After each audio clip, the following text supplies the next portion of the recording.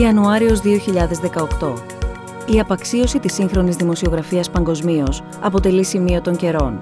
Στην Ελλάδα, ο ρόλος της δημοσιογραφίας κατά τη διάρκεια της κοινωνικο-οικονομικής κρίσης οδήγησε και την ίδια σε κρίση.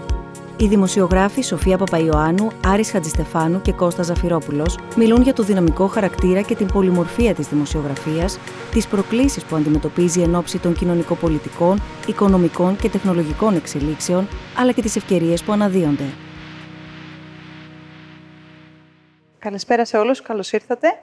Καλώς ήρθατε στην πρώτη εκδήλωση των διαλόγων για τη νέα χρονιά. Η διάλογη είναι μια νέα πρωτοβουλία του Ιδρύματος Σταύρος Νιάρχος, η οποία ξεκίνησε τον Νοέμβριο του περασμένου χρόνου. Πρόκειται για μια προσπάθεια να αναδείξουμε ανθρώπους που με το έργο τους εμπνέουν και ευελπιστούμε να μπορέσουμε να δημιουργήσουμε μια πλατφόρμα για την ανταλλαγή ιδεών.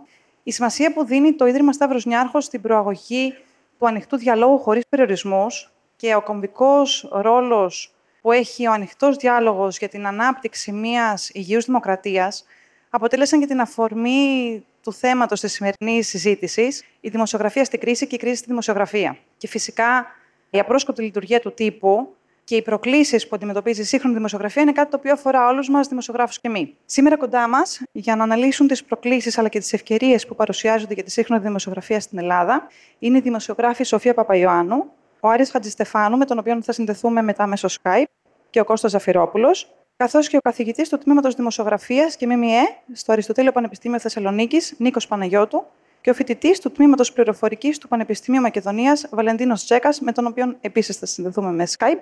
Τη συζήτηση θα συντονίσει η Άννα Κίνθια Μποσδούκου. Καλησπέρα σας και από εμένα. Καλώς ορίσατε.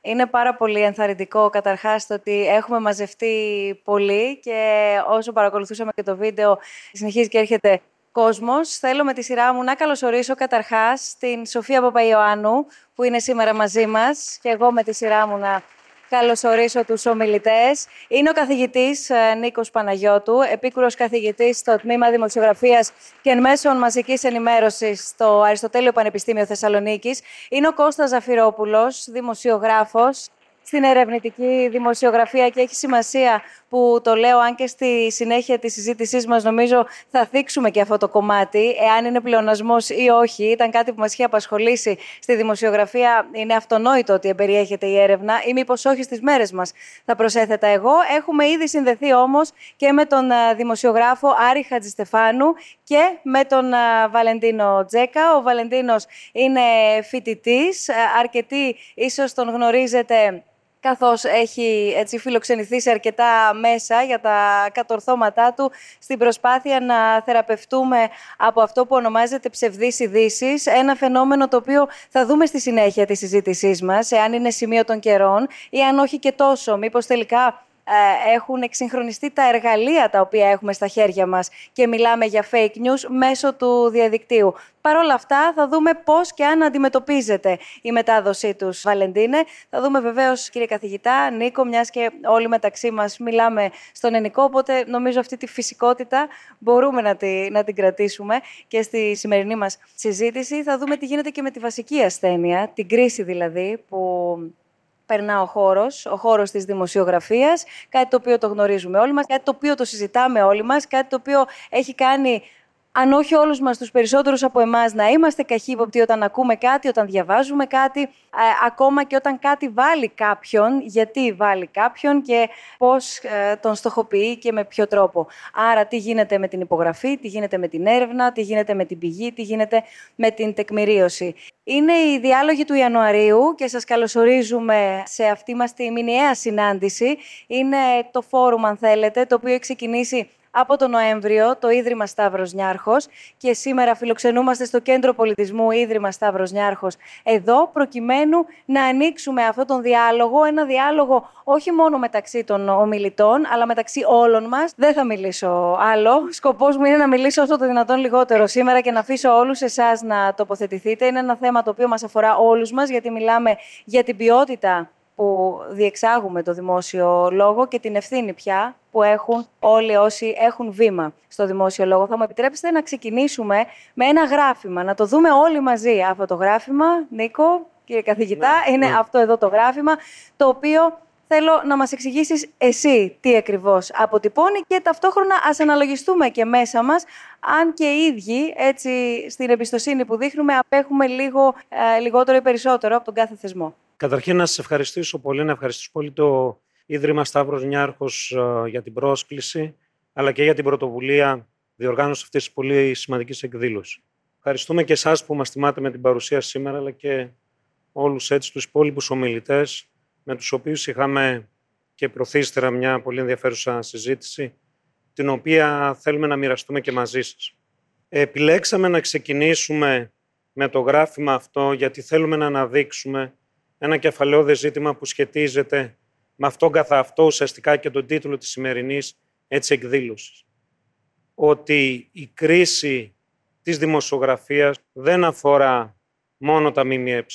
Αντιθέτως, αγγίζει θεμελιώδες και βασικούς πυρήνες της κοινωνίας μας, του πολιτεύματός μας, αλλά ταυτόχρονα αγγίζει και τους υπόλοιπους θεσμούς. Το γράφημα αυτό είναι από έρευνα την οποία έχει κάνει η Kappa Research, η οποία δείχνει ουσιαστικά μία επιδείνωση των περισσότερων δικτών εμπιστοσύνης προς τους θεσμούς που στηρίζουν και χαρακτηρίζουν την κοινωνία. Η σημερινή συζήτηση λοιπόν, έτσι θα θέλαμε να τη δείτε, μία συζήτηση η οποία δεν είναι εντός των τυχών της δημοσιογραφίας των ΜΜΕ. Αντιθέτως, είναι μια συζήτηση η οποία αγγίζει και αφορά το σύνολο της κοινωνίας μας, των θεσμών, αλλά και αυτής καθ' αυτής της οργάνωσης. Τι προκύπτει από το συγκεκριμένο γράφημα? Ότι ουσιαστικά έχουμε μια πολύ μεγάλη μείωση της εμπιστοσύνης προς τους θεσμούς και ιδιότερα σε αυτούς που χαρακτηρίζονται ως πολιτιακοί θεσμοί. Τοπική αυτοδιοίκηση, η κυβέρνηση, το κοινοβούλιο, πολιτικά κόμματα ΜΜΕ, η μειούμενη εμπιστοσύνη προς τους θεσμούς αυτούς καταδεικνύει ουσιαστικά την κρίση την οποία εξακολουθεί ακόμη και σήμερα να βιώνουμε ως κοινωνία. Κρίση εκπροσώπησης, κρίση εμπιστοσύνης, η οποία υπονομεύει σε πολύ μεγάλο βαθμό οποιαδήποτε απόπειρα ανάκαμψης που μπορεί ή επιχειρούμε για την ακρίβεια εδώ και τόσα χρόνια να κάνουμε με την έξοδο από τα μνημόνια. Ναι, θεωρώ ότι αυτή η κρίση όντως υπάρχει, μιλάμε πολλά χρόνια για αυτήν. Δεν νομίζω όμως ότι είναι μόνο ελληνικό φαινόμενο. Νομίζω ότι η κρίση στους θεσμούς υπάρχει και στο εξωτερικό πάρα πολύ μεγάλη. Βλέπουμε τι γίνεται το τελευταίο χρόνο με την άνοδο και με την εκλογή του Τραμπ στην Αμερική και πόσο έχει επιτεθεί στα μίντια και πόσο έπαιξε ο Τραμπ με αυτό, γιατί ήξερε ακριβώς ότι ο κόσμος δεν εμπιστεύεται τα μίντια στην Αμερική. Έπαιξε πάνω σε αυτό, συνεχίζει να παίζει. Χθες το βράδυ έδωσε βραβεία στις χειρότερους δημοσιογράφους, βάζοντας στους New York Times πρώτους. Νομίζω ότι πολλοί πολιτικοί εκμεταλλεύτηκαν αυτό και ο Τραμπ είναι ένα δείγμα, ένα αποτέλεσμα του τι μπορεί να συμβεί με τις κρίσεις στους θεσμούς. Λυπάμαι που είναι τόσο χαμηλά η δημοσιογραφία. Νομίζω είναι κάτι που θα συζητήσουμε. Φταίνε και οι δημοσιογράφοι, αλλά νομίζω θα πρέπει και το κοινό λίγο να σκεφτεί τι είδους δημοσιογραφία θέλει και από πού, αλλά νομίζω ότι αυτό είναι που θα συζητήσουμε σε λίγο. Καλησπέρα και από μένα. Πράγματι, είναι στον αδύρη η αξιοπιστία των ελληνικών ΜΜΕ και υπήρχε μια πρόσφατη έρευνα του Pew Institute ανάμεσα σε 38 χώρες που καταδεικνύει το ίδιο. Ότι το 75% του κοινού σε αυτές τις 38 χώρες δηλώνει ότι δεν είναι ποτέ αποδεκτό τα μέσα ενημέρωση να στηρίζουν ένα συγκεκριμένο πολιτικό κόμμα. Κατά μία έννοια, αυτό συνδέεται και με την κρίση που αντιμετωπίζουν τα μίντια στην Ελλάδα. Συμφωνώ με τη Σοφία ότι δεν είναι μόνο θέμα των ίδιων των δημοσιογράφων και των δημοσιογραφικών οργανισμών, αλλά είναι και ζήτημα της εκπαίδευσης του κοινού. Αλλά νομίζω ότι στη διάρκεια της κουβέντας θα πάμε σε πιο ουσιαστικά ζητήματα, που είναι για τον τρόπο με τον οποίο χρηματοδοτούνται τα ΜΜΕ και εκεί είναι τα πιο ζώρικα θέματα. Και βεβαίως θα τεθεί και το θέμα του διαδικτύου για να δούμε αν μεταφέρονται εκεί, αν είναι το νέο πεδίο δράσης, αν θέλετε, και ας μου επιτραπεί αυτή η έκφραση, καθώς επίσης και το ερώτημα το οποίο διχάζει. Αναπτύσσονται δύο θεωρίες. Αν θα πρέπει να υπάρχει το πολιτικό παύλα κομματικό και αν μπορούμε να το διακρίνουμε πρίσμα του δημοσιογράφου ή όχι, και τι γίνεται και ως προς τη χρήση των εργαλείων. Άρη. Θα αλλάξω λίγο το κλίμα λέγοντας ότι μάλλον με ευχαριστεί ένας δείκτης απαξίωσης, θα αναφερθώ μόνο στα ελληνικά μέσα ενημέρωσης. Θα ανησυχούσα αν το κοινό στο οποίο απευθύνομαι προσωπικά, είτε ραδιοφωνικά είτε μέσα από κείμενα, ήταν ευχαριστημένο με το επίπεδο της δημοσιογραφίας. Το ίδιο Προφανώς μπορούμε να πούμε και για το εξωτερικό, αλλά στην Ελλάδα έχουμε σε πολύ μεγαλύτερη κλίμακα το πρόβλημα και δεν είναι μόνο πρόβλημα της περίοδου της κρίσης. Έχουμε μέσα ενημέρωσης από τη μεταπολίτευση ουσιαστικά, τα οποία δεν ήταν ποτέ κερδοφόρα, εκπροσωπούσαν πολύ συχνά, αν και εδώ γενικεύω και το ξέρω, αλλά για να δώσω την ευρύτερη εικόνα, εκπροσωπούσαν πολύ λίγες οικογένειες που αργότερα μάθαμε να τους αποκαλούμε και ολιγάρχες, οι οποίοι είχαν μη κερδοφόρα μέσα, τα οποία χρησιμοποιούσαν για να ασκούν πιέσεις στις εκάστοτε κυβερνήσεις. Με την κρίση έχουμε υποχώρηση ίσως της δύναμής τους, γιατί έρχονται νέοι παίκτες στην αγορά. Έχουμε τις τράπεζες που λόγω και της κατάρρευσης της διαφημιστικής αγοράς ελέγχουν σε πολύ μεγάλο βαθμό, κατά την άποψή μου, τα μέσα ενημέρωσης, και σε αυτό το σκηνικό πραγματικά θεωρώ μια υγιή αντίδραση της κοινωνίας την απαξίωση. Ξέρω ότι με ένα τέτοιο σχόλιο, μαζί με τα ξερά καίγονται και τα χλωράκια, υπάρχουν εξαιρετικές προσπάθειες και στην Ελλάδα, αλλά νομίζω ότι πρέπει να εστιάσουμε λίγο στο ευρύτερο πολιτικό και οικονομικό υπόβαθρο αυτής της κρίσης. Άρα, Βαλεντίνε, για να έρθουμε και σε σένα, παρακολουθώντας τώρα από τη δική σου πλευρά και το τι ακριβώς συμβαίνει μέσα στο διαδίκτυο, θα μπορούσε να πει κανείς, και ξαναλέω και επαναλαμβάνω, υπό το δικό σου πρίσμα, υπό το πρίσμα ενός ανθρώπου ο οποίος ξέρει και διαβάζει την πληροφορική και μπορεί και βλέπει τι θα γίνει share, τι θα γίνει viral. Επίσης, θα ήθελα να το θίξουμε αυτό. Ποιος αποφασίζει δηλαδή τι θα γίνει, όχι share, γιατί εγώ μπορώ να κάνω share, αλλά ποιος αποφασίζει τι θα γίνει viral και ποιος αποφασίζει τι θα μου εμφανίζεται συνεχώς ξανά και ξανά, ανεξαρτήτως αν είναι φίλος μου ή όχι. Είδαμε και την πρόσφατη κίνηση της Facebook να ανακοινώσει ότι το επόμενο διάστημα θα μειωθεί αυτή η τάση. Αυτό πώς ερμηνεύεται? Θα επαυξάνω και θα συμφωνήσω με τους προλαλήσαντες, και από το δικό μου πρίσμα, μέσα σε όλο αυτό το χάος, πιστεύω οι νέοι άνθρωποι δεν ξέρουν τι να διαβάσουν και τι να εμπιστευτούν. Δεν υπάρχει επίσης και η μόρφωση γύρω από την ποιοτική δημοσιογραφία. Οι περισσότεροι νέοι απλά καταναλώνουν ότι αυτόματοι αλγόριθμοι του Facebook, του Twitter, του Instagram τους δείχνουν μπροστά στα μάτια τους. Οπότε, θα το σχολιάσουμε και αργότερα, μας λείπει και στην Ελλάδα και στο εξωτερικό το media literacy, δηλαδή η μόρφωση που έχουμε όταν διαβάζουμε, καταναλώνουμε ένα κομμάτι είδησης. Και αυτό παίζει πολύ μεγάλο ρόλο. Δεν ξέρω αν υπάρχει απάντηση για να μπούμε λίγο και βαθύτερα στις αιτίες. Αναφέρατε νωρίτερα ότι δεν είναι σημείο των καιρών, είναι κάτι το οποίο ήδη παρατηρείται σε πολύ μεγάλο βάθος χρόνου και γυρνάμε πάρα πολύ πίσω. Από την άλλη όμως, και με δεδομένο επίσης ότι πρόκειται για ένα παγκόσμιο φαινόμενο με διαφορετικές διακυμάνσεις ή εκφάνσεις ενδεχομένως, αλλά παρατηρείται και είναι διαπιστωμένο, να μπούμε λίγο στις αιτίες. Είναι οι αιτίες, για παράδειγμα, η άμεση και άρρηκτη πολλές φορές σχέση με τον πολιτικό χώρο? Είναι το οικονομικό μοντέλο και ο τρόπος χρηματοδότησης? Είναι ποιες οι κατηγορίες ή η κατηγοριοποίηση των αιτιών, αν σας ζητούσα κάτι τέτοιο? Στη συνέχεια έχουμε να δούμε και πολύ εξαιρετικά γραφήματα από τον Νίκο. Αλλά σε μια συζήτηση, ποιος φταίει και τι ευθύνεται για όλο αυτό το μπερδεμένο τοπίο? Λοιπόν, κάνοντας, πιστεύω ότι όντως ξεκινάμε από το αν φταίνουν οι δημοσιογράφοι. Και δεν θα μιλήσω μόνο για την Ελλάδα, γιατί επιμένω ότι δεν είναι μόνο ελληνικό φαινόμενο. Δηλαδή, έχουμε μια τάση να κατηγορούμε όλο την Ελλάδα και τα ελληνικά ΜΜΕ, αλλά είδαμε και με παραδείγματα ότι δεν είναι μόνο ελληνικό φαινόμενο. Οι Βρετανοί με το Brexit δεν το προβλέψανε σε αυτό το βαθμό που πιστεύαμε θα το προβλέψουμε. Στην Αμερική δεν προβλέψανε όσο περιμέναμε θα προβλέψουν την άνοδο του Τραμπ. Εδώ δεν προβλέψαμε πολλά άλλα, μην τα συζητήσουμε, τα ξέρουμε πολύ καλά. Λοιπόν, πιστεύω ότι όντως υπάρχει ένα θέμα ότι τα μίντια όντως ελέγχονται από κάποια πολιτικά και επιχειρηματικά συμφέροντα. Αυτό δεν το γνωρίζουμε πολύ καιρό. Εγώ προσωπικά πάρα πολλές φορές αισθάνομαι πάρα πολύ άσχημος δημοσιογράφος όταν ακούω και πολύ πρόσφατα τους πολιτικούς στη Βουλή να αναφέρονται και να λένε πάνω σε συζήτηση πολιτική, αυτό το άκουσα σε αυτό το κανάλι, ο άλλος πολιτικός να λέει αυτό το άκουσα σε αυτό το κανάλι. Εγώ προσωπικά στεναχωριέμαι πάρα πολύ. Δεν είναι ένα φαινόμενο που συμβαίνει μόνο τώρα, συνέβαινε και παλιά στην Ελλάδα. Το είδαμε, διαβάσαμε, όποιος διάβασε και τα απομνημονεύματα τώρα που πέθανε του Μητσοτάκη, που λέει ο παλιός Μητσοτάκης πώς ελέγχαν τα μίντια, είναι λίγο τρομακτικό. Πιστεύω όμως ότι κάποιοι πρέπει να χρηματοδοτούν τα μέσα. Και από την άλλη, αυτή τη στιγμή, παρόλο που κριτικάρουμε την ελληνική τηλεόραση, παρόλο που ο κόσμος έχει φύγει από την ελληνική τηλεόραση, είναι και μία περίοδος πάρα πολύ ελπιδοφόρα, με την έννοια ότι αυτή τη στιγμή όποιος θέλει από εδώ, και είστε πάρα πολλοί δημοσιογράφοι εδώ και νέοι και χαίρομαι πάρα πολύ, μπορεί να κάνει ένα δικό του μέσο. Μπορεί να αρχίσει να τραβάει φωτογραφίες, να τραβάει βίντεο και να κάνει κάτι στο ίντερνετ. Και μην ξεχνάμε το 2020 περιμένουμε ότι τα 2/3 της δημοσιογραφίας παγκοσμίως θα είναι mobile, θα είναι στο κινητό. Οπότε θεωρητικά όλοι μας, επειδή όλοι μας εδώ πέρα μέσα έχουν κινητό, μπορούμε να το κάνουμε αυτό ακολουθώντας κάποιες τεχνικές δημοσιογραφίας. Άρα είναι μια πολύ καλή περίοδος που εγώ δεν θα έλεγα ότι είναι απαραίτητα κακή. Αυτό που πρέπει όμως να ρωτήσουμε είναι, και αυτό δεν έχει απαντηθεί παγκοσμίως, γι' αυτό θέλω να πω ότι δεν είναι μόνο ελληνικό, ποιος θα το χρηματοδοτήσει αυτό. Γιατί ναι, μπορεί να ξεκινήσεις. Πρόσφατα, πριν λίγες μέρες, βραβεύτηκε ένα site στο Καναδά, μιας Αμερικανίδας που έφυγε από την Αμερική και πήγε στο Καναδά, η οποία ξεκίνησε με ίντερνετ, με εκπαιδευόμενα παιδιά και αυτή τη στιγμή παίρνει βραβεία ερευνητικής δημοσιογραφίας.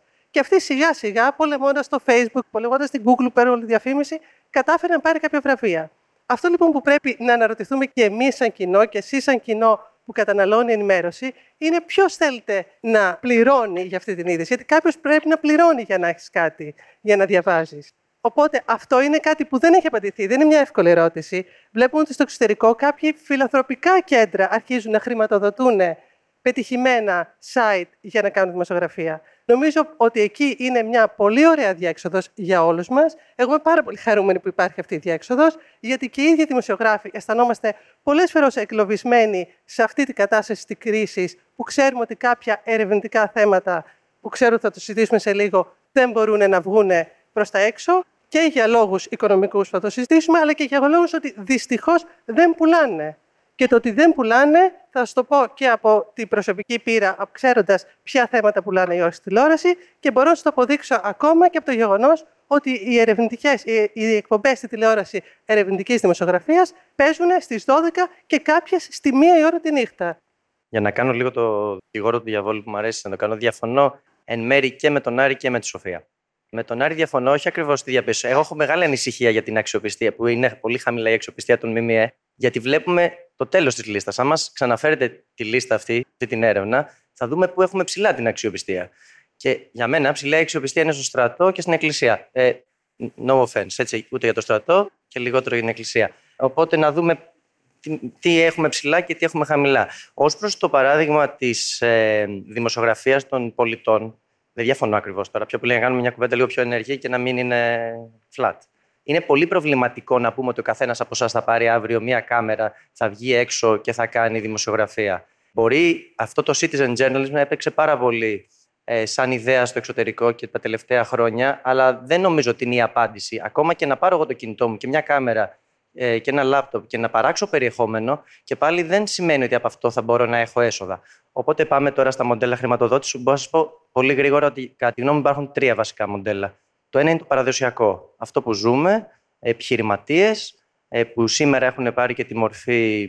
Τέλος πάντων, είναι επιχειρηματίες που έχουν εμπλακεί σε πολλούς διαφορετικούς χώρους. Ο καθένας από αυτούς έχει και μια ποδοσφαιρική ομάδα, εμπλέκονται στα θέματα του τζόγου συνήθως και ταυτόχρονα έχουν και σχέσεις με πολιτικά κόμματα. Αυτό είναι το ένα μοντέλο. Δηλαδή, έχουμε και χειρότερους επιχειρηματίες, ολιγάρχες που είπε ο Άρης, από ότι είχαμε εκδότες πριν από 20-30 χρόνια, τους παραδοσιακούς εκδότες, με όλα τους τα προβλήματα. Το άλλο μοντέλο είναι αυτό της εφημερίδας που δουλεύω εγώ, με στην εφημερίδα των συντακτών. Είναι ένα συνεργατικό, συνεταιριστικό μοντέλο. Αυτό έχει πολλά πλεονεκτήματα και ορισμένα μειονεκτήματα που δεν τις παρούσε να το συζητήσουμε. Και έχει και ένα ταβάνι σε σχέση με τα πράγματα που μπορεί να παράξει. Αλλά εκεί πέρα δεν υπάρχει ο ίδιος βαθμός εξάρτησης και έχει αξία να τονιστεί. Το τρίτο μοντέλο είναι αυτό που ακολουθείτε και το είδαμε και στη Νέα Υόρκη, όσοι από εμάς ήμασταν υπότροφοι, της ερευνητικής δημοσιογραφίας που έχει τα donations στους χορηγούς, με τον αστερίσκο βέβαια ότι κάθε φορά πρέπει να ξέρεις και αυτός που σε χορηγεί τι συμφέρον έχει να σε χορηγήσει. Έχει έρθει λοιπόν ένα σχόλιο, δεν το θέτω ως ερώτημα, διότι ήδη το έθιξε η Σοφία πρώτη από όλους. Αν δηλαδή θα πρέπει να γίνει μια εσωτερική αναζήτηση σχετικά με το ήθος του δημοσιογράφου, δηλαδή να γίνει μια καταρχάς αυτοκριτική και στη συνέχεια όλο αυτό το οποίο συζητάμε, όλες οι υπόλοιπες ευθύνες και όλος ο υπόλοιπος τρόπος, έτσι όπως επηρεάζει, Άρη, και έρχομαι σε εσένα, τόσο το μοντέλο χρηματοδότησης το οποίο έθιξε ο Κώστας και η ευθύνη του κοινού, αλλά θέλω σιγά σιγά να βάλουμε στη συζήτησή μας, επειδή και εσύ το γνωρίζεις καλά και το κατά πόσο εύκολο είναι ένας δημοσιογράφος για τον χύψη λόγο να επιχειρήσει να κάνει το δικό του βήμα και να έχει μία ολοκληρωμένη παρουσία και άποψη, συνεπώς, στο διαδίκτυο. Άρα και ανεξάρτητη, έτσι. Ναι, είναι πράγματα που συνδέονται και με όσα είπε και η Σοφία και ο Κώστας για το πόσο εύκολα μπορείς να βγεις, όχι μόνο για τη δημοσιογραφία των πολιτών. Και μπορώ εδώ να σας φέρω ένα προσωπικό παράδειγμα από τη δική μου ιστοσελίδα, την οποία άρχισα πιο επαγγελματικά να χειρίζομαι περίπου λίγο πριν από την εποχή του δημοψηφίσματος στην Ελλάδα.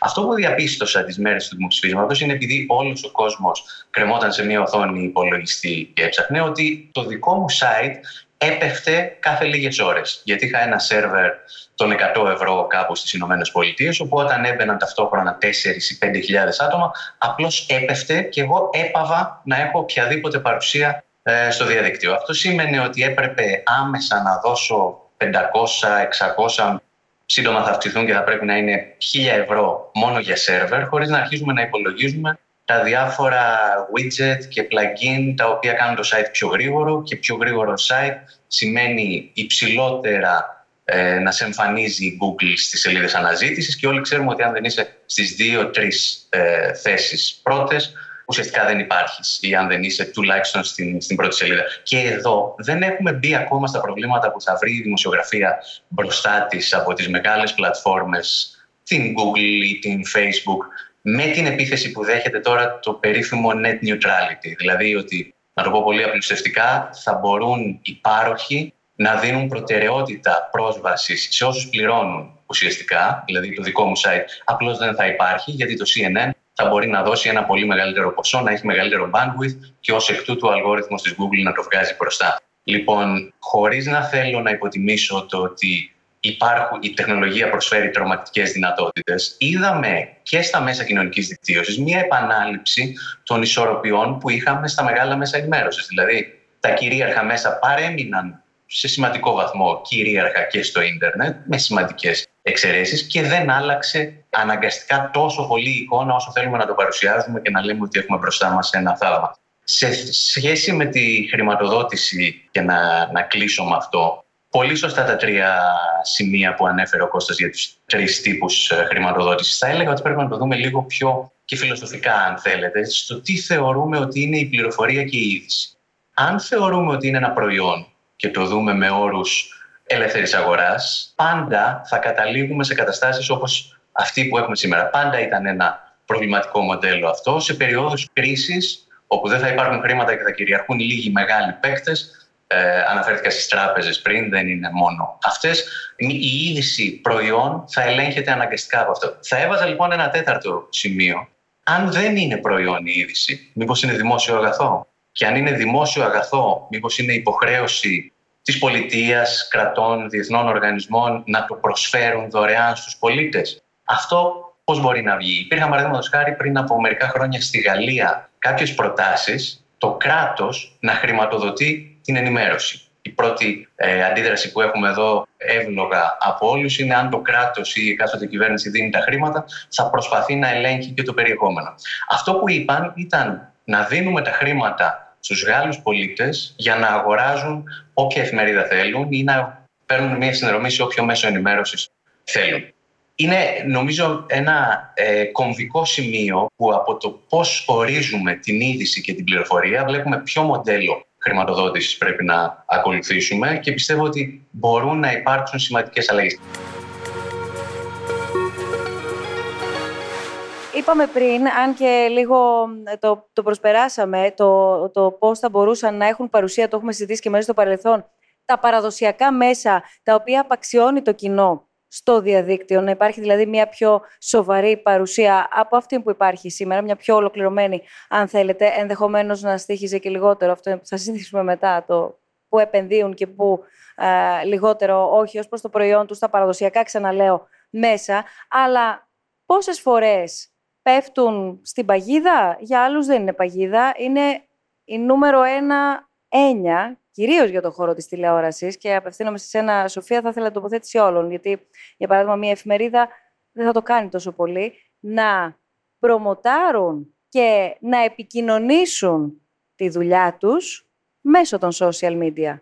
Για να δούμε και εκεί τι προφίλ γίνεται προσπάθεια να χτιστεί από την κάθε εκπομπή, τον κάθε δημοσιογράφο, τον καθένα ο οποίος, εν πάση περιπτώσει, έχει να παρουσιάσει ένα δημοσιογραφικό αποτέλεσμα, μια δημοσιογραφική δουλειά. Για κάποιο λόγο που δεν έχω καταλάβει ακόμα, οι παραδοσιακοί μιντιάρχες, να το πούμε έτσι, δεν έχουν μπει όσο θα έπρεπε στα social media. Το θεωρώ αυτό πάρα πολύ εντυπωσιακό.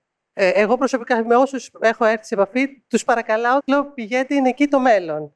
Ένας φίλος μου που βγάζουν μια εφημερίδα, τους ρώτησαμε γιατί σε αυτή την εποχή βγάζετε εφημερίδα. Και η απάντηση ήταν ότι ακόμα οι εφημερίδες διαμορφώνουν τους opinion leaders στην Ελλάδα. Το δέχομαι από τις... Ναι, πες μου, αλλά... Ναι. Κατά το ίμιση αυτό ακριβώς ήταν η ερώτησή μου. Το άλλο είναι το εξής, ότι βλέπουμε μία προσπάθεια, μπορεί ένας δημοσιογράφος, πάρα πολύ δύσκολα, αλλά ας πάρουμε ένα παράδειγμα, εν πάση περιπτώσει, μάλλον φανταστικό. Έχει όλα τα εργαλεία τα οποία χρειάζεται για να δουλέψει, κυρίως στην τηλεόραση, που είναι μεγαλύτερο το κόστος, έχει το χρόνο, τους ανθρώπους, την ελευθερία, όλα, και κάνει μία δουλειά η οποία δεν προβάλλεται τα μεσάνυχτα. Παρόλα αυτά, έχει την ανάγκη να το επικοινωνήσει μέσω των social media. Αυτό είναι δίκοπο μαχαίρι. Γιατί το ρωτώ αυτό? Γιατί βλέπουμε πολλές φορές ακόμα και δημοσιογράφους και όχι παρουσιαστές, εκπροσώπους του ψυχαγωγικού χώρου, για παράδειγμα, λίγο να τα μπερδεύουν προκειμένου να γίνουν viral. Αυτό είναι το ερώτημά μου, επειδή βλέπουμε αυτή τη δυναμική. Αυτό είναι πολλά ερωτήσεις σε ένα. Ναι, το τι θα γίνει viral είναι ένα δίκοπο μαχαίρι. Πώς έχουμε κι εμείς μια σύγχυση μέσα μας. Όχι όλοι, αλλά μήπως... Κοίτα, εγώ δεν έχω ψευδεστήσει. Πρώτα απ' όλα δεν έχω ψευδεστήσει για τη τηλεόραση και το λέω συνεχώς. Η τηλεόραση είναι καταρχήν ένα ψυχολογικό μέσο. Και το ότι κάποιες ενημερωτικές εκπομπές, παγκοσμίως πάλι θα το πω, έχουν πάει προς το infotainment, είναι αναγκαίο κακό από τη στιγμή που εξαρτιούνται όλοι από τα ratings. Που τα ratings σημαίνει διαφήμιση. Και ξέρουμε πάρα πολύ καλά, όσοι κάνουμε κάποιο είδους ενημερωτική εκπομπή, ότι μπορείς να έχεις κάνει μια καταπληκτική έρευνα που να σου έχει πάρει χρόνο να το κάνεις και για κάθε λεπτό του 50 λεπτού να έχεις ξοδέψει 3 ώρες κάθε μέρα και να έχει πάρα πολύ χαμηλά ratings και να κάνεις κάτι απλό, σε εισαγωγικά πιο ελαφρύ, χαζό και να κάνει κάτι απίστευτα νούμερα. Εμένα προσωπικά μου έχει συμβεί πάρα πολλές φορές και ενώ χαίρομαι με τα νούμερα, δεν χαίρομαι γιατί ξέρω τι μπορεί να συμβεί. Πάντως, εκτός από τα blog που λέμε, γιατί ενημερωνόμαστε από τα blog και όλα αυτά, για μένα fake news υπάρχουν κάθε μέρα. Δηλαδή, κάθε μέρα μπορούμε να εντοπίσουμε στον ελληνικό τύπο και στα ελληνικά media χιλιάδες fake news. Να σας πω ένα απλό με το παράδειγμα που ξύπνησα σήμερα. Ξυπνάω το πρωί και ανοίγω το κινητό, ενημερώνω το κινητό και βλέπω ότι ότι ο στρατηγός άνεμος έριξε το άγαλμα, το γλυπτό φύλαξ στο Παλαιό Φάληρο. Συγκεκριμένη εφημερίδα, συγκεκριμένο site, μεγάλης κυκλοφορίας κτλ. Μετά από λίγη ώρα, παίρνεις τηλέφωνο τον δήμαρχο Παλαιοφαλήρου, ρωτάς τι έγινε, παίρνεις την αστυνομία και διαπιστώνεις φυσικά ότι δεν το έριξε κανένας άνεμος, αλλά κάποιοι συγκεκριμένοι τύποι στις 3.30 το βράδυ με κουκούλες, με 2 τζιπ, πιθανότατα χρυσαυγίτες κτλ. Αυτό ήταν η είδηση που έπαιξε κανονικά. Και η είδηση έλεγε σήμερα το γλυπτό το ρίξαν αυτοί. Δεν είναι η πρώτη φορά και θα γίνω λίγο τώρα έτσι δεικτικός. Στη δολοφονία του Παύλου Φίσα, εκείνη την ημέρα το πρωί, έστω ήταν ένα χοντρό ατόπιμα, τον σκοτώσανε για το ποδόσφαιρο. Αυτά τα κάνουμε κι εμείς, φταίμε κι εμείς γι' αυτά. Τις εικόνες ATM που έπαιζε το Mega στο οποίο δούλευα, όταν επιβλήθηκαν τα Capital Control και ήταν από την Νότιο Αφρική, κάποιοι τα κάνανε. Φυσικά εκεί δεν έχει την ίδια ευθύνη ο δημοσιογράφος με τον διευθυντή ειδήσεων. Έτσι, όπως δεν έχει. Ναι, αυτό είναι πολύ βασικό. Δεν έχουμε όλη την ίδια ευθύνη, αλλά αυτά έχουν γίνει. Συζητάμε για τα βλήματα του Πάνου Καμένου, αλλά δεν συζητάμε για έναν πόλεμο δίπλα μας, στην Ιεμένη. Δηλαδή, θέλω να πω, δεν είναι μόνο τα fake news και τα hoaxes που λέμε, που κυκλοφορούν, είναι σε αυτά που παράγουμε και εμείς ως περιεχόμενο. Ή τον ηθικό πανικό που μπορεί να δημιουργούν οι δημοσιογράφοι από τα θέματα των οροθετικών, ή να μην ανοίξω το ζήτημα αυτό. Ή και το πώς καλύπτουν ή δεν καλύπτουμε κάποια ζητήματα. Σας θυμίζω την υπόθεση του ναρκόπλοιου Noor One με τους 2,1 τόνους ηρωίνης. Εγώ πήγαινα στη δίκη κάθε μέρα. Κανείς δεν ασχολήθηκε με αυτή τη δίκη παρά μόνο όταν ήρθε στην επικαιρότητα για μικροκομματικούς λόγους. Κανείς δεν έχει ασχοληθεί με το αποτέλεσμα της δικαστικής απόφασης, αλλά με το τι είπε ο Καμένος, αν πήρε τηλέφωνο, αν έκανε παρέμβαση στη δικαιοσύνη, όχι δεν έκανε παρέμβαση στη δικαιοσύνη κτλ.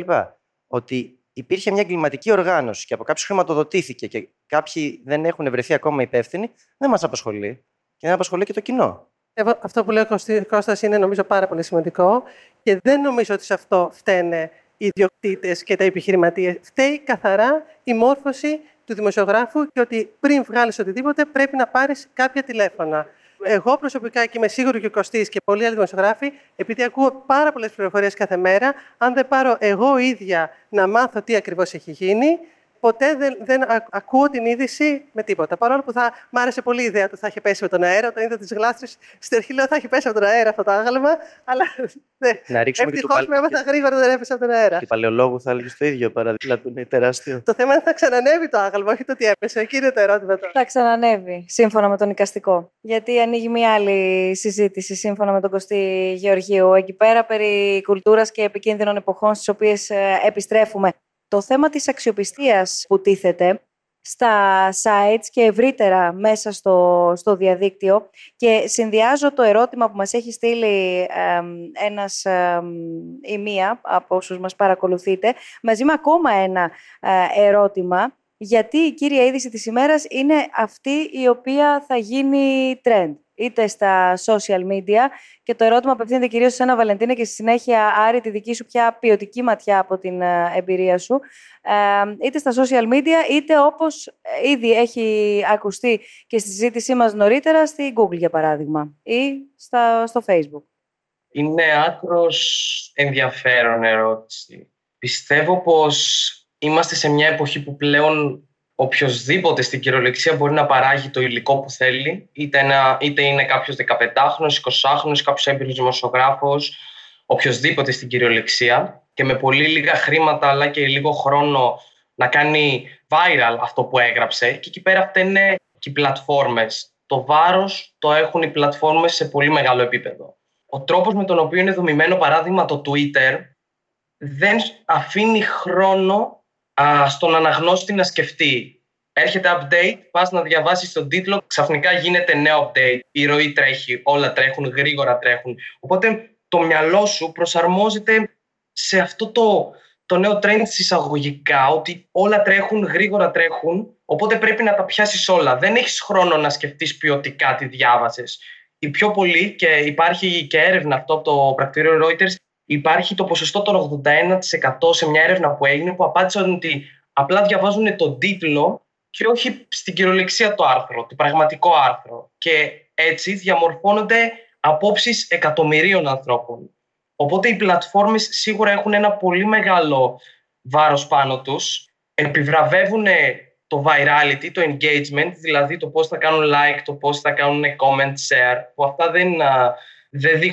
δεν είναι ποιοτικά μετρήσιμα. Οπότε επιβραβεύεται το virality και δεν επιβραβεύεται η ποιότητα. Από εκεί και πέρα, να προλάβω κάποιες ερωτήσεις, θα μου πείτε ποιος κανονίζει τι είναι ποιοτικό. Ακριβώς, αυτό ήταν το ερώτημά μου, και αν πάλι καταλήγουμε την αρχή της συζήτησής μας περί εξαρτήσεων πολιτικών ή επιχειρηματικών. Ακριβώς. Εκεί πέρα πιστεύω ότι οι πλατφόρμες πρέπει να δώσουν τον απόλυτο έλεγχο στους χρήστες. Δεν θέλω το Facebook να μου πει ότι θέλω να βλέπω περισσότερα post από τον φίλο μου ή από τον πατέρα μου ή από τον οποιοδήποτε. Θέλω εγώ σιγά σιγά να το κρίνω και να έχω όμως απόλυτο έλεγχο, χωρίς να χρειάζεται να χάνω ώρες σε unfollow ή σε unlike. Οπότε το πρώτο μεγάλο βήμα ενάντια στην παραπληροφόρηση και γενικά στον βομβαρδισμό πληροφοριών που γίνεται θα ξεκινήσει και πρέπει να ξεκινήσει αναγκαστικά από τις μεγάλες πλατφόρμες.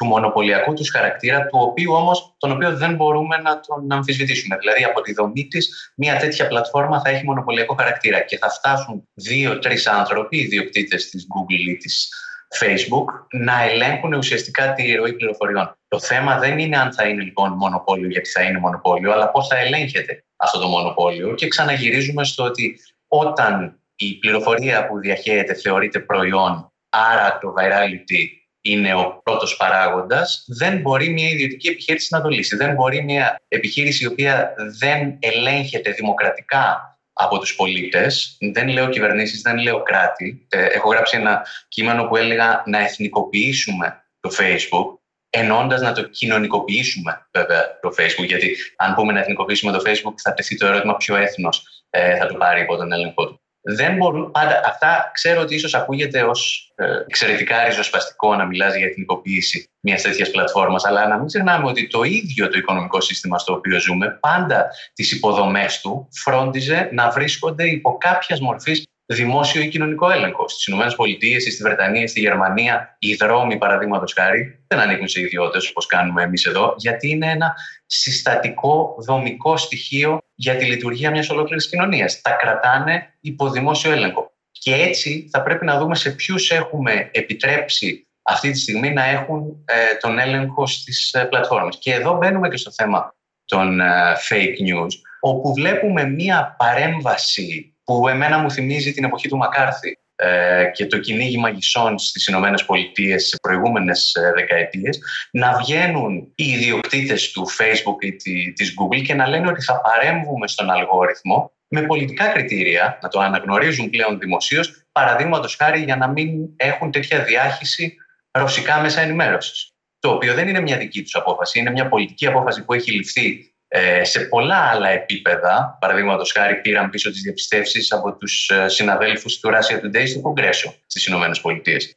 τα οποία μας οδηγούν σε πολύ πιο δυστοπικές καταστάσεις, φοβάμαι, από ό,τι μπορούμε να φανταστούμε. Μόλις χτες ή προχτές ο Ασάντζ έβγαλε μια ανακοίνωση που λέει ότι αντιμετωπίζουν οι κοινωνίες μας υπαρξιακό πλέον πρόβλημα από τη δύναμη που έχουν αυτές οι πλατφόρμες.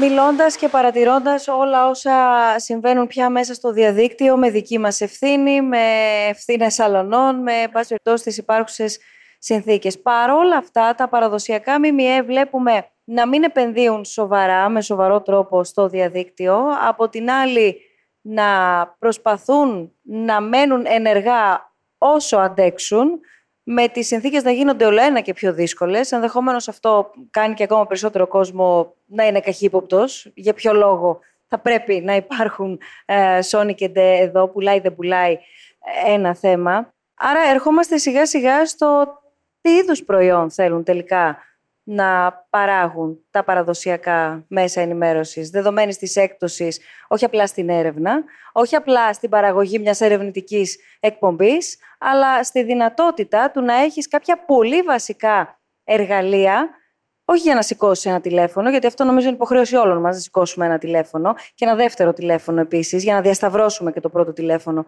που σηκώσαμε, αλλά αν μη τι άλλο να μπορέσουμε να καλύψουμε αυτό που συμβαίνει. Γιατί είναι πολυτέλεια το να το διερευνήσουμε αυτό που συμβαίνει, αλλά έστω να το καλύψουμε ολοκληρωμένα αυτό που συμβαίνει.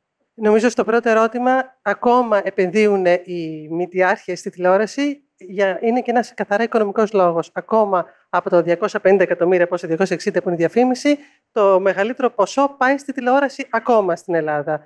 Αυτό σιγά σιγά θα αλλάξει και θα αλλάξει όσο υπάρχουν μεγαλύτερες προτάσεις στο διαδίκτυο και στο mobile, γιατί επιμένω ότι εκεί είναι το μέλλον και μιλάμε για το διαδίκτυο και το Facebook όταν τα παιδιά που είναι 15 και θα είναι οι επόμενοι αναγνώστες ούτε καν ασχολούνται με το Facebook. Είναι στο Snapchat, είναι σε άλλα πράγματα και είναι μόνο mobile.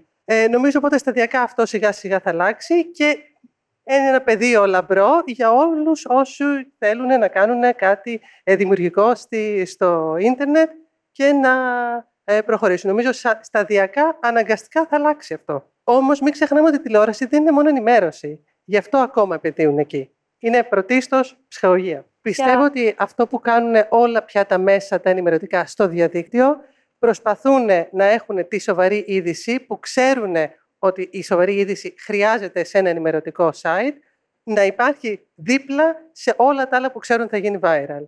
Και νομίζω, επειδή έχω μιλήσει με διάφορους ανθρώπους που έχουν site, νομίζω ότι έχουν καταλάβει κάποιοι άνθρωποι ότι το μέλλον θα είναι να υπάρχει σοβαρή δημοσιογραφία στα site και σιγά σιγά, ευτυχώς για μας, θέλουν να επενδύσουν και σε αυτό. Άρα εδώ ερχόμαστε και θέλω από το πρίσμα του καθενός και από το δικό σας, ξαναλέω, να θέσω το ερώτημα ποια είναι η ευθύνη του κοινού. Ποια είναι η ευθύνη και η δικιά μας όταν εμείς είμαστε το κοινό και ποια είναι η ευθύνη όποιου θέλει να ενημερωθεί και επιλέγει τον τρόπο που θα ενημερωθεί. Ή το μέσο ή τη συχνότητα. Πρέπει να φύγουμε από την έννοια ότι απευθύνουμε σε ένα γενικό αδιαμόρφωτο κοινό.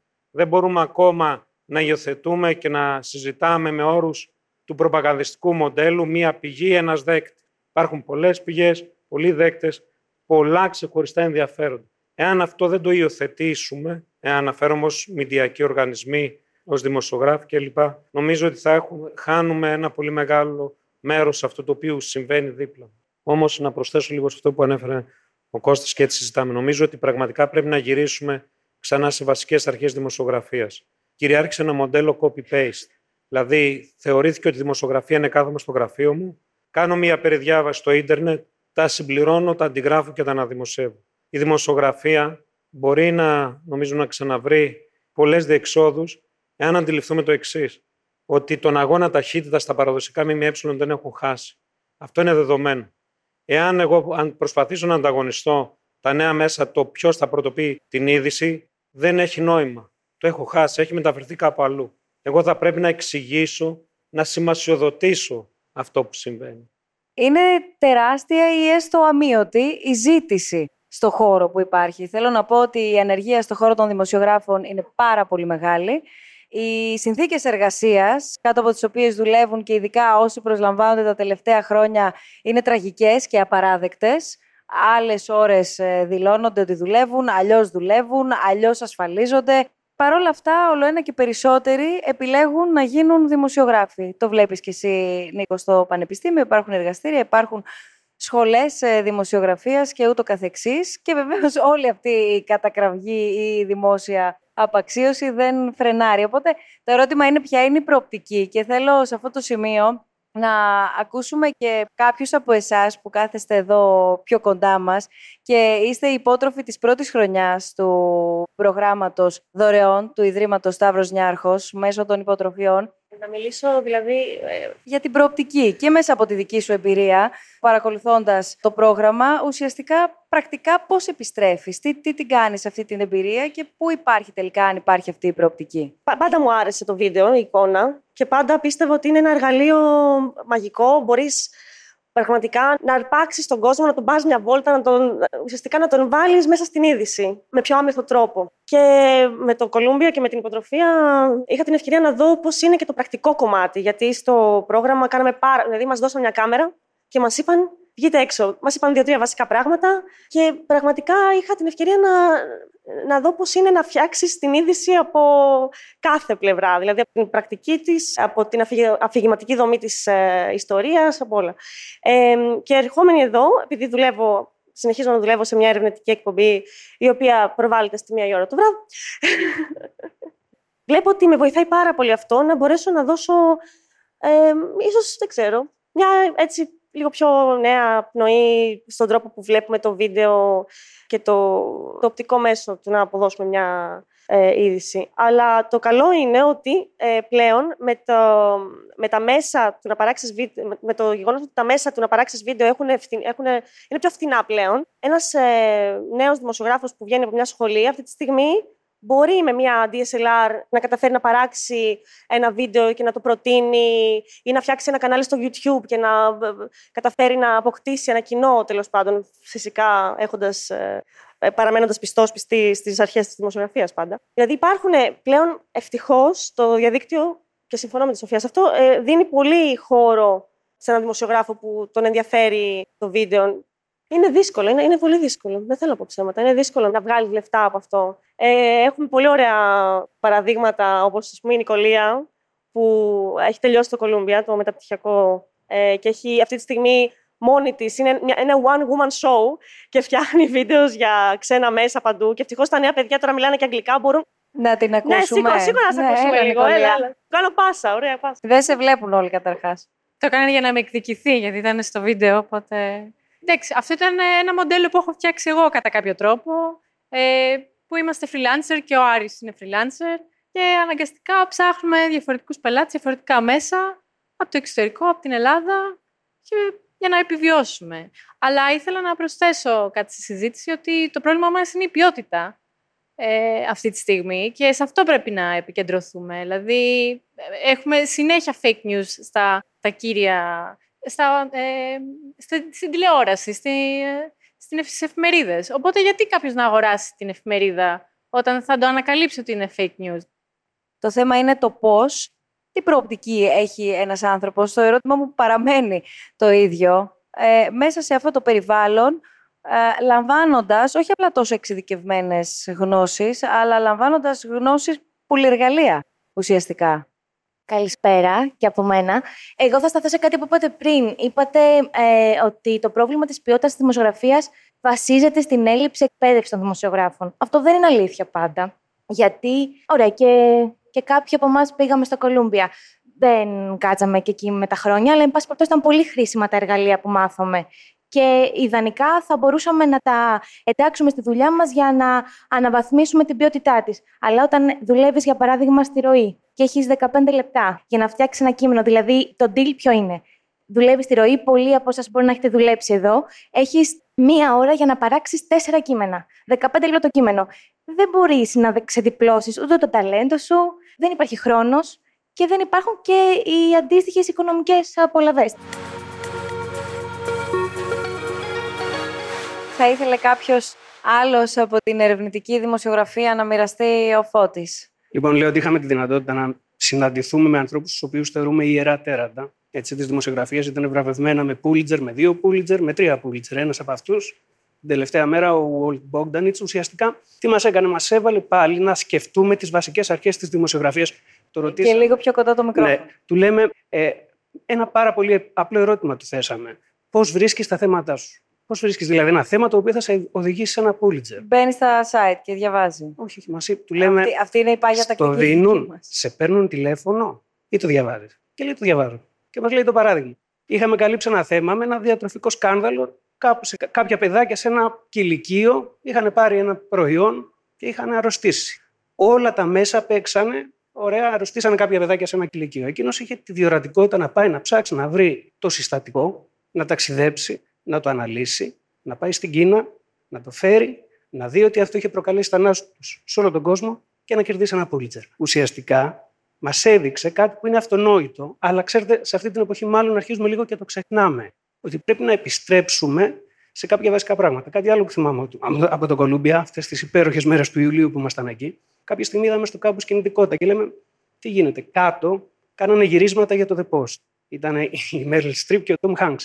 Είδα προχτές την ταινία, εμένα μ' άρεσε πάρα πολύ, να τη θέσουμε με τον Κώστα, και μ' άρεσε γιατί μου θύμισε και κάτι το οποίο έχουμε ξεχάσει. Ότι υπήρχαν εποχές που ο κόσμος κατέβαινε σε διαδηλώσεις και χειροκροτούσε τους δημοσιογράφους. Διαδήλωνε υπέρ των δημοσιογράφων και των εφημερίδων. Τώρα βλέπουμε ότι έχει αντιστραφεί αυτό το πράγμα. Έτσι δεν είναι? Και γιατί έχει αντιστραφεί? Γιατί πλέον δεν έχει τόσο σημασία το τι λες για τον κόσμο, αλλά γιατί το λες. Κλείνοντας, θέλω να πω κάτι για τα παιδιά. Ότι τελικά, επιστρέφοντας σε αυτές τις βασικές αρχές της δημοσιογραφίας, το ζητούμενο είναι να αντιμετωπίσουν αυτό που για μένα θεωρώ το νούμερο 1 εχθρό του δημοσιογράφου. Ονομάζεται αυτολογοκρισία. Δηλαδή τη δυνατότητα να έχεις την είδηση, αλλά να συμβιβάζεσαι και να λες να το πω, αυτό να μην το πω, θα μου δημιουργήσει προβλήματα. Άρα, ιδίως τα νέα παιδιά, πρέπει κάποια στιγμή να σκεφτούν ότι στην πορεία τους θα πρέπει να αναμετρηθούν όχι μόνο με το διευθυντή τους, τον αρχισυντάκτη τους, αλλά κυρίως με τη συνείδησή τους. Έτσι δεν είναι? Ευχαριστώ. Ευχαριστούμε πάρα πολύ, Φώτη. Από το lead δεν έχουμε ακούσει κανέναν. Από το lead, ο Σωτήρης. Καλησπέρα και από μένα. Είμαι ο μόνος από το lead εδώ, δυστυχώς. Κάτσαμε 3 μήνες εμείς στη Νέα Υόρκη. Τα παιδιά. Γεια σας. Άργησαν. Το πολύ ενδιαφέρον αυτού του προγράμματος ήταν ότι για έναν δημοσιογράφο που είναι παραδοσιακά εκπαιδευμένος και δουλεύει με παραδοσιακά μέσα και εργαλεία, είναι πολύ ενδιαφέρον το ότι έχει πια στην φαρέτρα του εργαλεία τα οποία δεν έχει να χρησιμοποιήσει. Τα συγκεκριμένα εργαλεία και οι συγκεκριμένες τεχνικές σε καμία περίπτωση δεν θα αντικαταστήσουν το βίντεο, το ρεπορτάζ, την εθνογραφία, παραδοσιακούς τρόπους που γίνεται η δημοσιογραφία. Αλλά θεωρώ ότι μπορεί να τα ενισχύσει και να συνεργαστούν όλα αυτά τα μέσα και όλοι αυτοί οι τομείς παραγωγής μιας είδησης, ώστε να καταφέρουμε να φτιάξουμε ένα προϊόν, μια είδηση σε βάθος και να την αναλύσουμε πολύ καλύτερα. Θέλει και κάποιος από εκεί που αντιδράσατε? Αστειεύομαι βεβαίως. Να σας ακούσουμε. Κατερίνα, ναι, δεν μπορώ να δω καλά. Εγώ δυστυχώς άργησα λίγο. Θα έρθω. Είχες δουλειές? Έλα εδώ, Κατερίνα. Έλα εδώ. Μπορείς να σταθείς εδώ, να σε βλέπουν όλοι και να σε ακούν. Ή έλα εδώ, άμα θες. Όχι, εντάξει, δεν είναι μια χαρά. Λοιπόν, γεια σας και από μένα. Εγώ ήμουν μαζί με τον Σωτήρη και τον Χρήστο στο Κολούμπια, στο Leeds, στο μεγαλύτερο πρόγραμμα.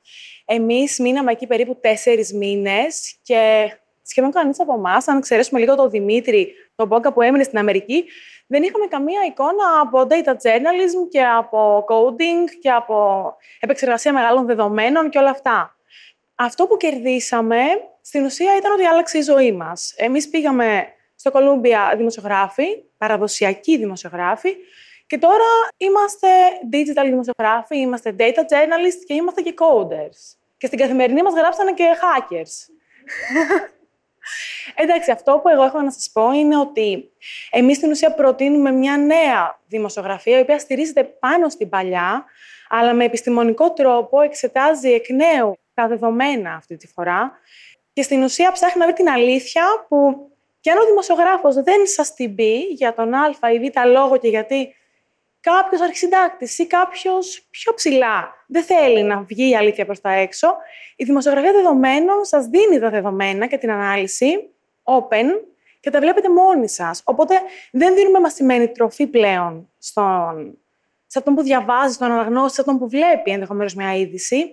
Του δείχνουμε το δρόμο για να ψάξει μόνος του να βρει την αλήθεια μέσα από τα δεδομένα και την ανάλυση που έχουμε κάνει εμείς και που μπορεί να κάνει και ο ίδιος, γιατί είναι όλα open.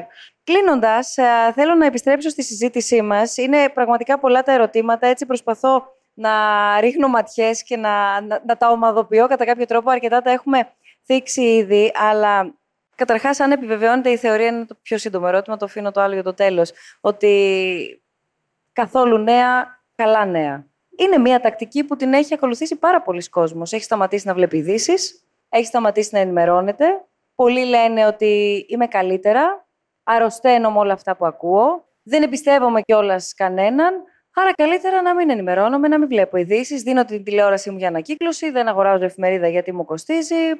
Άμα έχω και κανένα φίλο. Ναι, ξέρω εγώ, μα το βλέπουμε. Δεν το βλέπουμε. Πάντως, για αυτή την απόσταση την οποία παίρνει ο κόσμος από τις ειδήσεις, νομίζω ότι παίρνει απόσταση από συγκεκριμένες πλατφόρμες. Ξεκολουθεί με τον α ή β τρόπο να ενημερώνεται. Δεν μπορεί κάποιος να κλειστεί στον εαυτό του. Νομίζω η ιδιοποιώς διαφορά η οποία παρατηρούμε σήμερα είναι η εξής. Από εκεί που αναζητούσαμε πλέον την πληροφόρηση, άρα είμαστε σε μια σχέση αποκλειστικής εξάρτησης με τα ΜΜΕ, τώρα πλέον σε έναν ποταμό ωκεανό πληροφόρηση. Άρα, κατά συνέπεια, αυτό το οποίο τονίστηκε πριν, το είχε πει και ο Βαλεντίνος, απαιτείται να εκπαιδευτεί και το κοινό με το να επενδύσουμε και στην αγωγή και στην παιδεία στα ΜΜΕ που έχει ξεκινήσει εδώ και χρόνια μια πρωτοβουλία, αλλά την επαναφέραμε και αυτή τη χρονιά με το να δημιουργήσουμε για πρώτη φορά την Παγκόσμια Εβδομάδα αφιερωμένη στο γραμματισμό στα ΜΜΕ στην Ελλάδα. Νομίζω ότι τέτοιου είδους ζητήματα θα βοηθήσουν πάρα πολύ στο να αντιμετωπίσουμε επίσης την αναγκαιότητα να πλοηγηθούμε μέσα στον ωκεανό της πληροφορίας. Ένα ερώτημα το οποίο έχει έρθει και είναι κάτι το οποίο σε μια συνάντηση όλων μας είχε τεθεί και το βάζω ως κλείσιμο πριν παρακαλούμε πολύ να ακούσουμε και τις δικές σας ερωτήσεις, αν και εφόσον βεβαίως υπάρχουν οι τοποθετήσεις. Αν τελικά βάλετε, και επιστρέφω στην αρχή της συζήτησής μας, η δημοκρατία. Είδαμε δηλαδή τα ποσοστά που αποτυπώνουν την εμπιστοσύνη που έχουμε στον κάθε θεσμό, αν τελικά επηρεάζεται και βάλετε, ξαναλέω, η ποιότητα της δημοκρατίας μας αναλογικά και με την ποιότητα του δημόσιου λόγου, έτσι όπως τον παρακολουθούμε να διεξάγεται. Φυσικά και βάλετε η δημοκρατία όταν η δημοσιογραφία είναι σε αυτά τα επίπεδα. Δηλαδή, αυτό είναι στη Νέα Υόρκη, αν ακούσαμε κάτι στο ερευνητικό πρόγραμμα, είναι ότι η ουσία της δημοσιογραφίας είναι η υπηρέτηση του δημόσιου συμφέροντος. Αυτό που έλεγε η ταινία, που δεν μου άρεσε για άλλους λόγους σκηνοθετικούς, ουσιαστικά να υπηρετεί τους κυβερνόμενους, τους πολλούς και τον κόσμο. Και να ελέγχει την εξουσία με στόχο το δημόσιο συμφέρον. Λοιπόν, προφανώς όταν είμαστε σε αυτό το σημείο, τίθεται θέμα δημοκρατίας. Σοφία. Λοιπόν, εγώ θα συνεχίζω να πιστεύω ότι η δημοσιογραφία είναι ένα μαγικό επάγγελμα και νομίζω γι' αυτό πάνε οι φοιτητές στη δημοσιογραφία. Είναι ένα επάγγελμα που πρέπει να αισθανθείς, να έχεις πάθος, να είσαι ερωτευμένος με αυτό. Θεωρώ όντως ότι η μισθή είναι απαράδεκτη, όπως απαράδεκτη είναι όλη η μισθή για όλα τα νέα παιδιά, δυστυχώς. Δεν θεωρώ απαραίτητα κακό το ότι κάνεις πολλές δουλειές. Το έχουμε κάνει όλοι, οπότε αυτό δεν το θεωρώ κακό.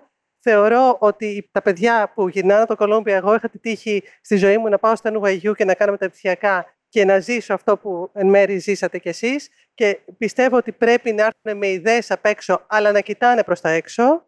Θεωρώ ότι αν προσφέρει κάτι το Κολούμπια και οποιαδήποτε επαφή με το εξωτερικό, δεν είναι μόνο το μάθημα, είναι και αυτό ο κόσμος που σου ανοίγει. Θεωρώ ότι πρέπει όλα τα παιδιά που έρχονται απ' έξω να κοιτάνε πώς θα κάνουν πράγματα να τα πουλήσουν στο εξωτερικό. Δεν είμαι τόσο σίγουρη ότι υπάρχουν όλα τα μέσα εδώ. Εγώ προσωπικά θεωρώ ότι πρέπει να αναπτυχθεί περισσότερο ο τομέας στα πανεπιστήμια, το πώς διδάσκεται η δημοσιογραφία. Εννοώ και η πρακτικά, τα βίντεο και όχι μόνο θεωρητικά. Άρη. Θυμάμαι όλη αυτή την ώρα τις πρώτες μου μέρες όταν μπήκα στο ραδιόφωνο του Sky το 95-96, όπου ο τότε ραδιοφωνικός παραγωγός μου είπε «Φύγε όπως ήρθες, είναι η χειρότερη δουλειά στον κόσμο». Και ο αρχισυντάκτης της εκπομπής ήθελε να παραιτηθεί και να ανοίξει μια ταβέρνα, αν θυμάμαι καλά, στην Άνδρο. Αυτά ήταν τα πρώτα δευτερόλεπτα επαφής σε χώρο εργασίας. Δεν τους ακολούθησα, δεν άκουσα κανέναν από τους δύο και δεν το μετάνιωσα ποτέ, γιατί θεωρώ και εγώ πραγματικά ότι είναι ένα μαγικό επάγγελμα και είναι και ναρκωτικό από κάποια στιγμή και μετά. Δηλαδή δεν μπορείς να ξεκολλήσεις από αυτό. Δεν είναι, χωρίς να θέλω να υποτιμήσω καθόλου τα σύγχρονα εργαλεία, δεν κρίνεται εκεί το τελικό σου κείμενο.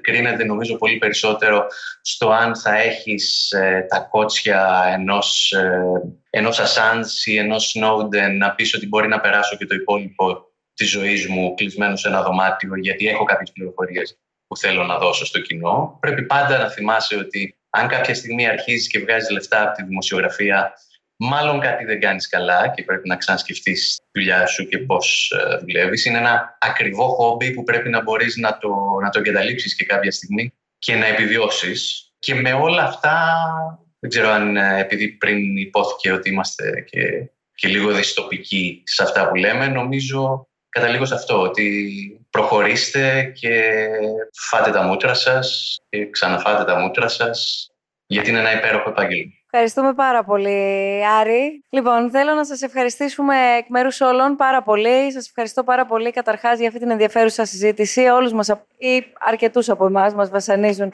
ανάλογα ερωτήματα. Συνεχίζουμε μαζί με λίγο κρασί και ανανεώνουμε το ραντεβού μας στους επόμενους διαλόγους, τους διαλόγους του Φεβρουαρίου από το Ίδρυμα Σταύρος Νιάρχος. Καλή συνέχεια.